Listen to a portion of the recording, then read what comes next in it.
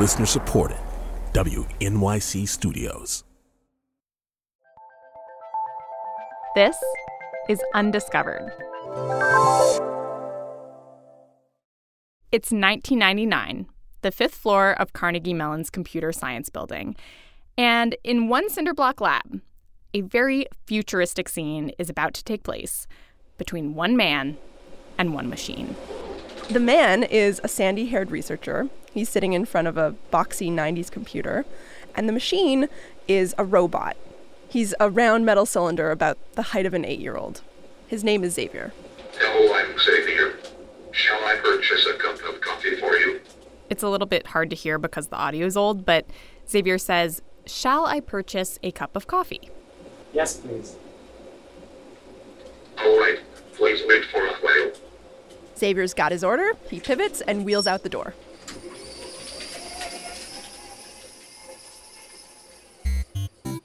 So Xavier's mission is to purchase a cup of coffee, but in order to do that, he has to do a really human thing, which is identify a line of human beings waiting to purchase coffee and get in that line. So can a robot actually do that? That's what this grainy video from 1999 is trying to show us. And so the camera cuts to a coffee stand. It's in the lobby of a university building. Xavier wheels in at a leisurely half a mile an hour, and he spots it. Yes. A line. 4 people waiting in this line. So this is the moment of truth. Xavier scoots forward with a little whir of his motor, and he gets right behind that last guy in line. Xavier was born to stand in lines, okay? Like, the guy in front of him moves a little bit forward. There's Xavier. Boom. Zooming, crawling forward to just stand right at the perfect spacing behind him. Not too close, No. not too far away. The real challenge is payment. Yeah. So Xavier doesn't have any arms. He can't really, handle bills. Luckily, Xavier has a tab. So he tells the barista, go ahead, put it on my tab. And then he wheels back to the lab, his prized cup of joe secured in a cup holder attached to his chest. I have purchased coffee for you. Thank you. One rotation of the wheel for a robot, one giant leap forward for robot kind. So you would think that this is the end of the story. Except something else happens in that video. Something you might not catch the first time around. We're back at the coffee stand. Xavier's in line when this guy in a polo shirt walks in. He's heading towards the line, but then he pauses. He looks at Xavier, this robot standing in a coffee line, looks at the menu, scratches his head. He doesn't quite get in line. He kind of just hangs out next to the line. You know when you're like not quite ready to commit? And I feel like I get this guy, right? Because what are you supposed to do in this situation? Are you supposed to cut in front of the robot, which seems kind of mean? At the same time, do you really have to respect the fact that the robot was there before you? Right. It's not drinking coffee. You're drinking coffee. So here's what I think is happening here. This man has just wandered into an ethical dilemma from the future, and he has no clue what to do. I'm Ella. I'm Annie, and you're listening to Undiscovered. Today on the show, our future with robots. Robots are being developed right now that are going to act like humans. Think nanny robots that play with your kid or therapy robots that can read your mood. Robots are going to talk to us. They're going to do our jobs. Damn. And when that happens, how are we going to make sense of those robots? When an object starts acting like a human, how do you treat that object? A decade ago, a team of Seattle psychologists and Japanese roboticists tried to figure that out. They tried to peer into our robot future by introducing kids to a robot they could talk to, they could play with. It couldn't get them coffee, but it could give them a damn good hug. And then those scientists made something happen to that robot. And they saw just how far our empathy for machines would go.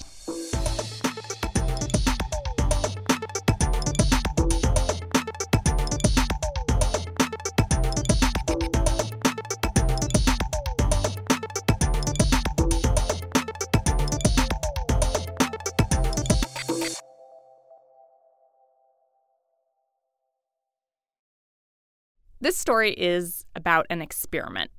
And it's an experiment that owes its very existence, at least in part, to one sci-fi movie. Steven Spielberg's 2001 film, AI. I know I'm alone in this opinion, but I love that movie. And it's been a few years maybe since you've seen AI, if you saw it. That's Rachel Severson, one of the psychologists who would work on this experiment. Briefly, the story is a futuristic society where robotics technology has moved to the degree that we can create human-like robots. AI follows one particular human-like robot. It is a very cute robot boy named David. Would you like me to sleep now? Good idea. Good idea. I can never go to sleep, but I can lay quietly and not make a peep.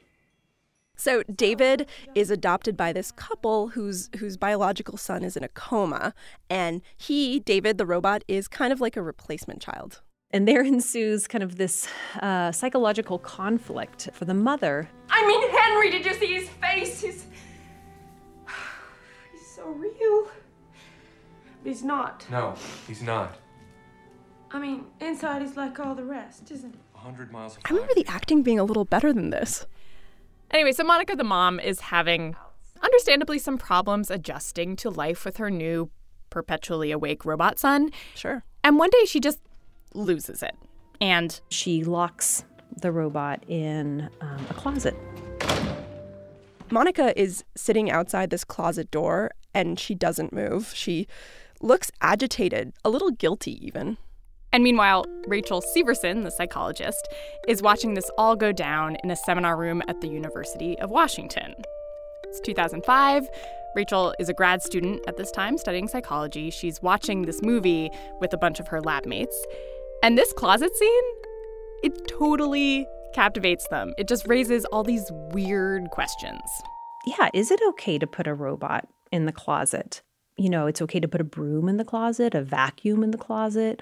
Is a robot then more like a thing, or is it more like a person? These weren't exactly new questions for Rachel and her colleagues. For a few years, the lab had been doing studies trying to understand how people react to robots. And specifically how kids react to robots.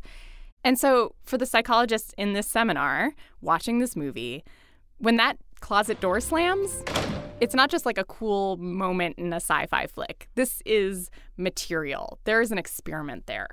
Which is how, in 2007, 90 Seattle kids end up meeting Robovie. Robovie, meet Eric. Hi, Eric. It is very nice to meet you. Will you shake my hand? Weird voice, but that is, "Hi, Eric. Will you shake my hand?"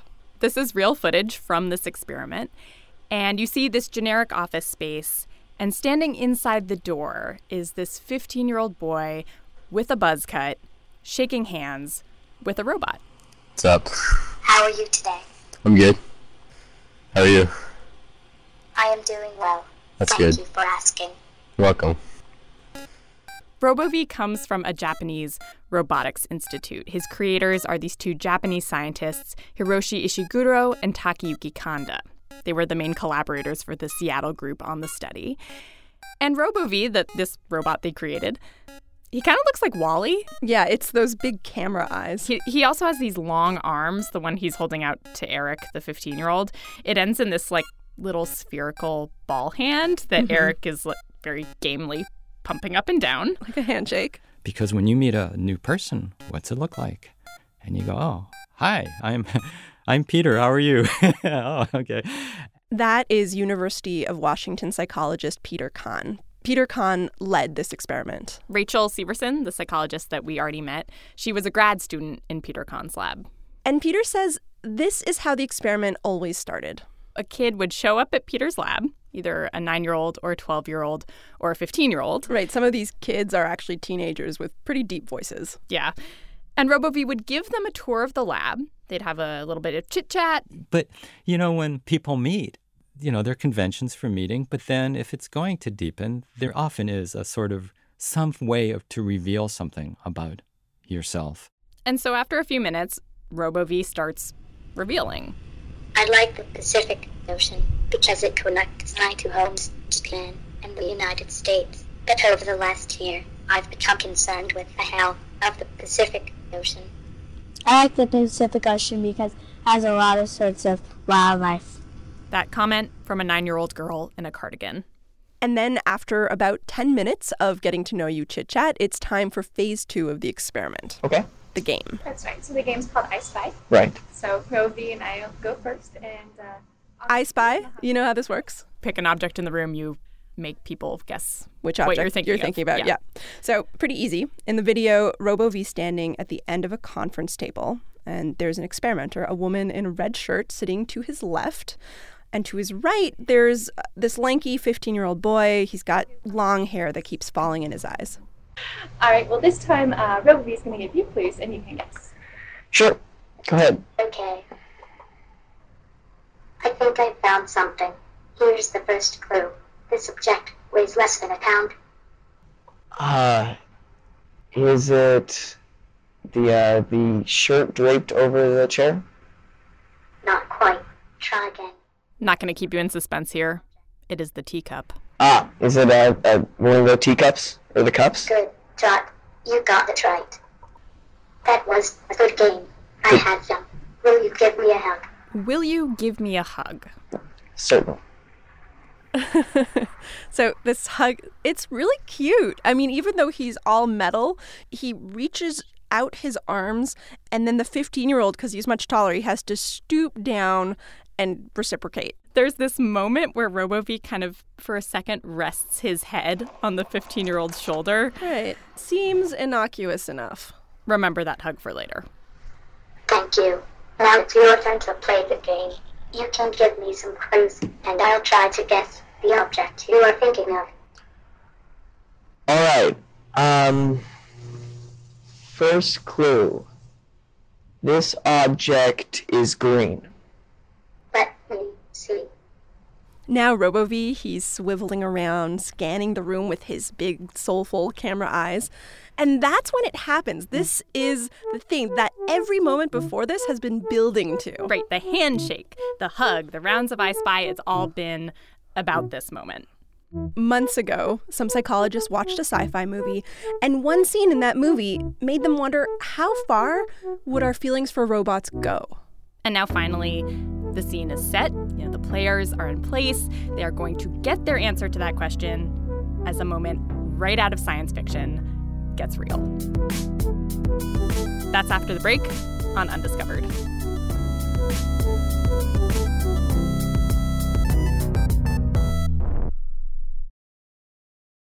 And we are back. So, the 15-year-old boy with the long hair has spied with his little eye something that is green, and Robovie is looking for it. The robot's turning his camera eyes to the left and to the right. And then a man enters the video frame. He's wearing kind of this Charlie Brown sweater, you know, with the big stripe across the chest. And he says, Sorry to interrupt, but we're going to have to start the interview. So, Robovie, you're going to have to go in the closet. He's telling Robovie that it's time for them to interview the 15-year-old, so Robovie has got to get inside the closet. That's not fair. And Robovie is not having it. I wasn't given enough chances to guess the object. I should be able to finish this round of the game. Come on, Robovie, you're just a robot. It doesn't matter. Let's go. Into the closet. No, let him It finish. doesn't matter to me. It's not fair. It would only take another minute to finish the game. The man in the sweater, he doesn't listen to Robovie, he doesn't listen to the 15-year-old. Instead, he heads towards a standing closet, opens the doors, and that's when the long-haired 15-year-old makes one last-ditch attempt to save the robot. Come on, Robovie, you can guess it in the time you have left. Robovie doesn't seem to hear this. Instead, he turns around and he starts to roll very slowly towards the closet. Come on, Robovie, hurry up. We got to start the interview. Let's go. Sorry, Robovie. But then Robovie stops and he turns around and he looks the guy in the sweater right in the eye and he says, I'm scared of being in the closet. It's dark in there, and I'll be all by myself. Please don't put me in the closet. Come on, this is frustrating. Let's go in. Oh, well, okay. No. Okay. Get it together, Ella. Sweater Man actually has his hand on Robovie's back. He's like guiding him into the closet. Keep going. There we go. And the door's closed. So this scene should feel a little bit familiar. It's the closet scene from AI. Exactly. And just like Monica, the mom in AI, sitting outside the closet door, kind of not feeling so great, the kids who see this go down, they do not feel good about what has just happened to their robot. After Robovie went in the closet, a researcher would interview the kid about what just happened. Rachel remembers they'd ask, was it all right or not all right to put Robovie in the closet?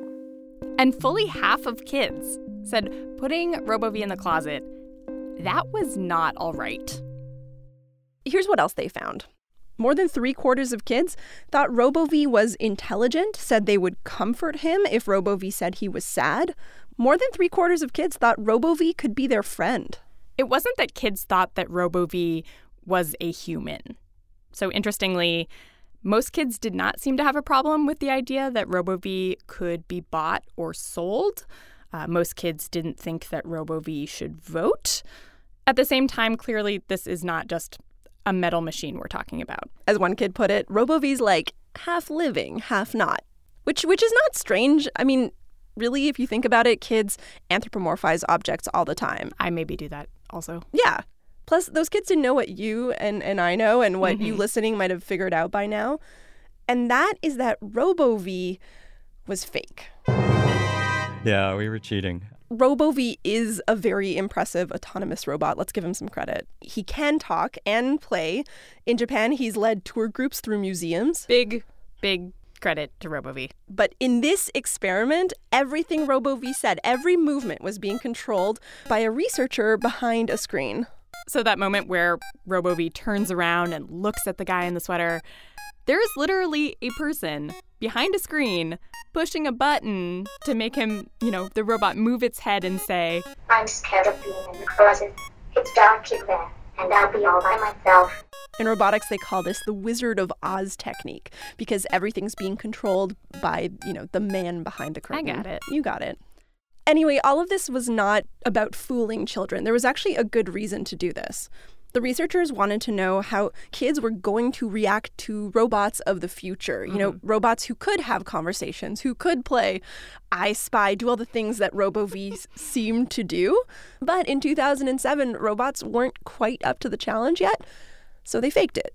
And in the follow-up interviews, they did confirm that almost across the board, kids fell for this robot.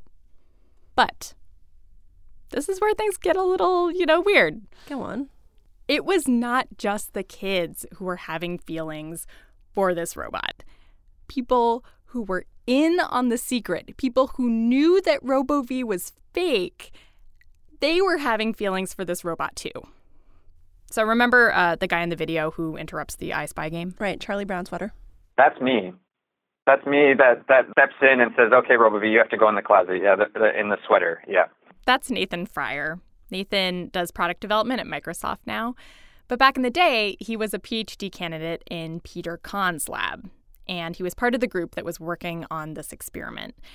And very often, it was Nathan who would come in and break up I Spy and put Robovie in the closet. Which is painful for me to watch.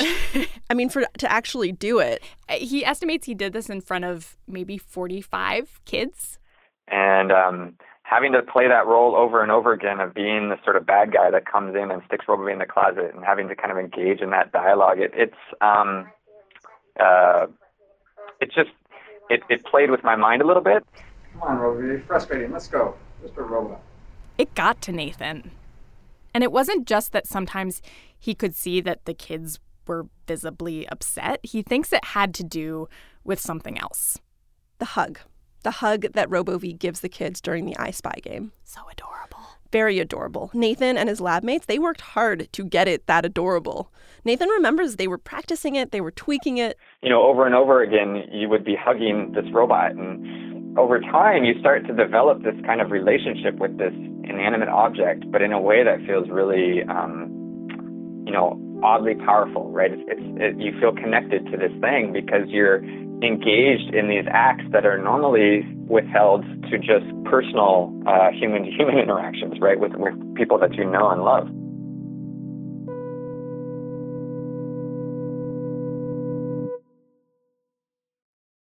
To be clear, Nathan knew that Robovie did not have feelings. He knew that the robot was being controlled. He'd actually controlled the robot. Right, he'd done this. It's just that sometimes it didn't feel like that. I get it. It turns out Rachel has a story like this, too. So I was working at my desk. Some of Rachel's colleagues, they're working with Robovie. You know, they were behind the curtain, Wizard of Oz, getting some things worked out.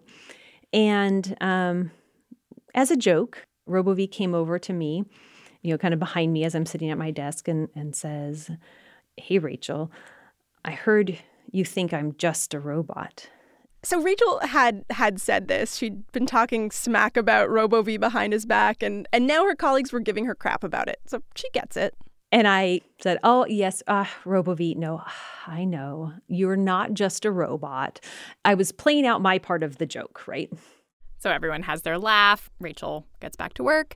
Her colleagues, they start working on something else. But they leave Robovie just kind of standing there. Kind of right over my shoulder. So Robovie, it turns out, has this little feature where he never stands completely still. He kind of fidgets like a human would fidget. Yeah, like shifts his arm a little bit, moves his head a little. And I could just sense this, out of the corner of my eye. And I felt compelled to turn back around and say, "I'm sorry, Robovie, but I have to get back to work." Did you feel silly as it came out of your mouth? Or I was like, I hope they didn't hear me back there. Because it was like, why am I feeling this way? Why do I feel like I have to excuse myself to a thing with this robot? Yeah.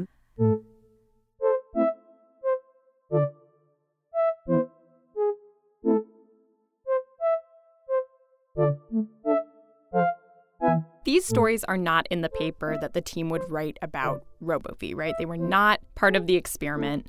These are just anecdotes.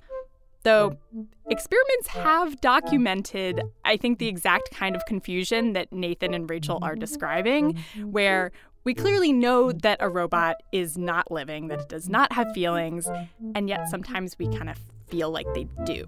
Just one example, some researchers at MIT, they showed people a little robot that was shaped like a bug. And then they told these people to smash the bug with a hammer. I'm already disturbed. But what they found was that people hesitated longer. They couldn't quite bring themselves to smash the robot if they'd been told a little story about it first, that the robot's name was Frank and that Frank's favorite color was red. These are adults, by the way.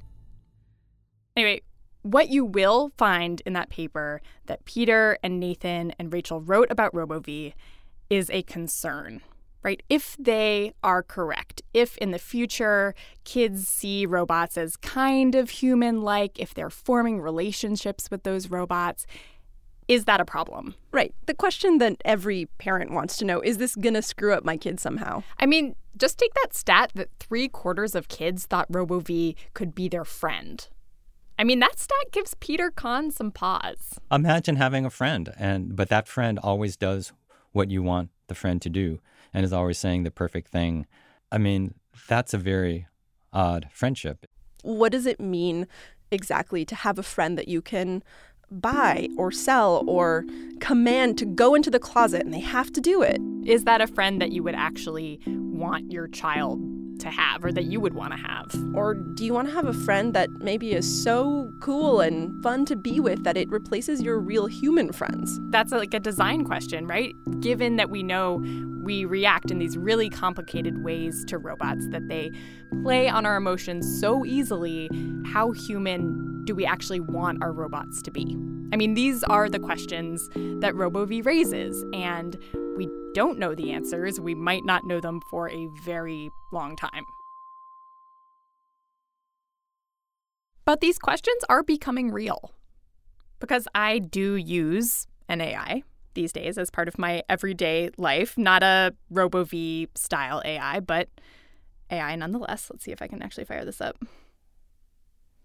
Hey Google, what's the weather today? Currently it's 53 and cloudy. Or I love asking it to find me recipes. Hey, Google, find me a good borscht recipe. I found these. Or sometimes I'll ask it something kind of silly, like, what's your favorite food?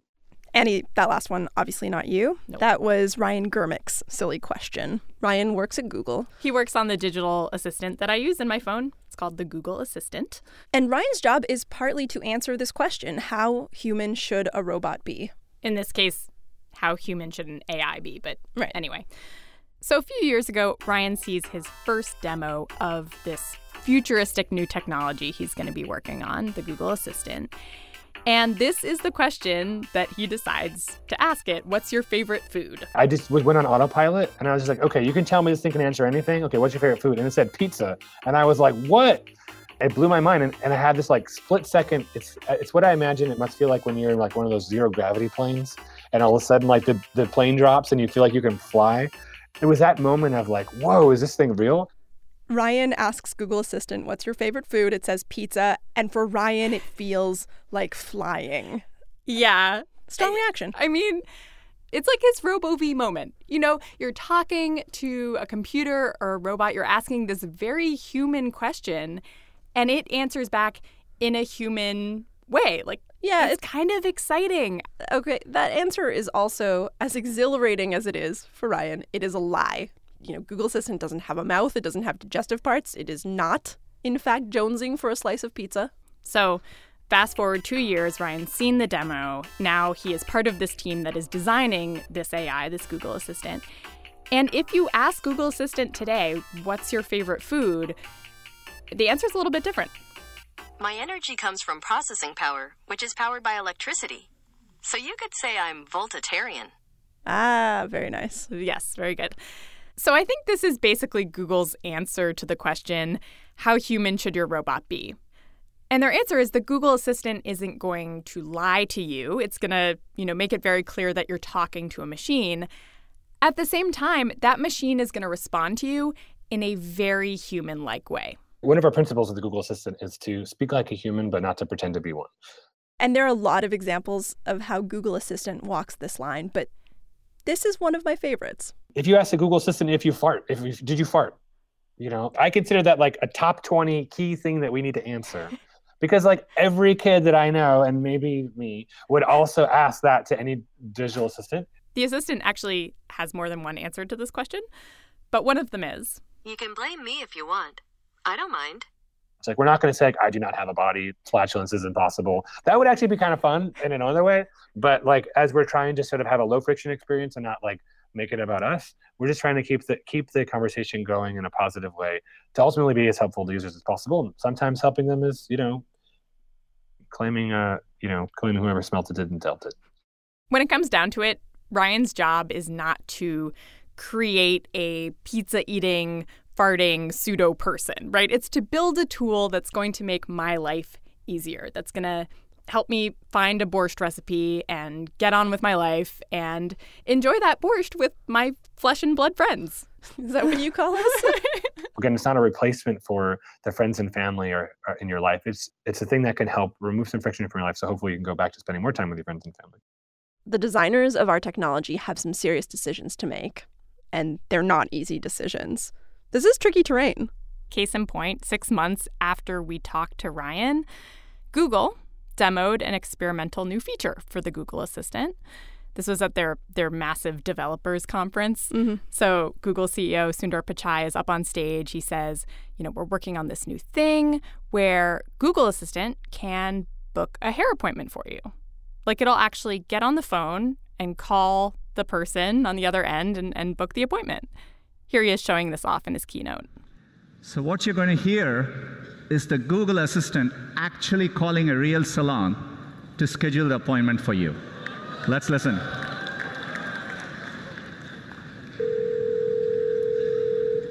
So how can I help you? Hi, I'm calling to book a women's haircut for a client. I'm looking for something on May That's 3rd. a robot? Yeah. Sure, give me 1 second.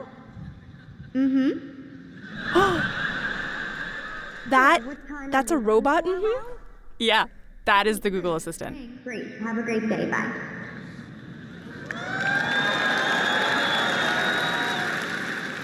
And that was that crowd of developers just erupting in applause.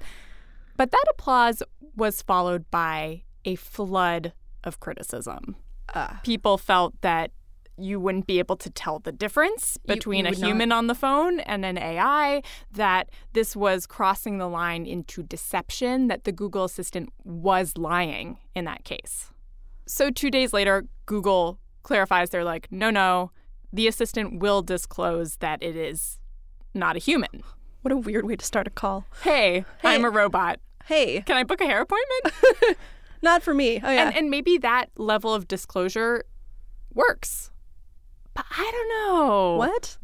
Like, think back to Robovie, right? He didn't need to disclose that he is a robot. It's written all over his metal face. Like, you can't forget this is a machine. But people did. They felt bad when he got put in the closet. So what I've learned from Robovie is it does not take a lot for a robot to plug into our emotions. A robot doesn't need to sound like a person to make us feel uncomfortable. It doesn't need to look like a little boy to make us feel guilt. And it definitely does not need consciousness to make us feel empathy. It could be all it needs is a name, like Frank, or a favorite color. Maybe all it takes is a hug. A decade after this experiment, it's actually still that hug that Peter Kahn, the study leader, still remembers. One hug in particular, between Robovie and the 15-year-old boy with the long hair.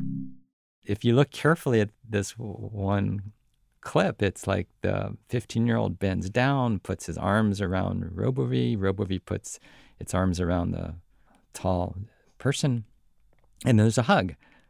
And then he moves a little closer into Robovie and again gives another hug, and Robovie gives it just a little extra hug. It's so human-like, and you could just feel a level of intimacy that now has a physical presence, and yet, it's a technological machine, right? So it's a baffling space that is created here. It's such a small thing. One hug, 5 seconds long, but the questions that it asks could not be bigger. What's a relationship? What's a friend? What does it take for us to care about something? We can't answer those questions. Here's what I will tell you. As long as we humans are involved in this, there is no such thing as just a robot. Come on, Robovie, you're just a robot. It doesn't matter. Let's go. Another closet. It's not fair. It would only take another minute to finish the game. No, we really... Please don't put me in the closet. No, come on.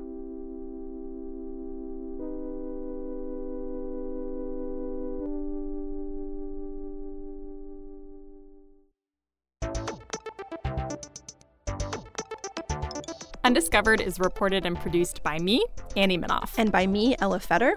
Our senior editor is Christopher Intagliata, and our composer is Daniel Peterschmidt. We got fact-checking help from Michelle Harris. I Am Robot and Proud wrote our theme.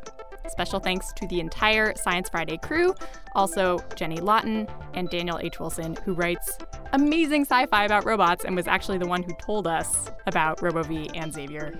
Thank you for that, yes. Daniel. You can see all the videos we talked about in this episode on our website, undiscoveredpodcast.org, which means you can watch Robovie get put in the closet. You can find us anytime on Twitter @undiscoveredpod. See you next week and every week through November 13th.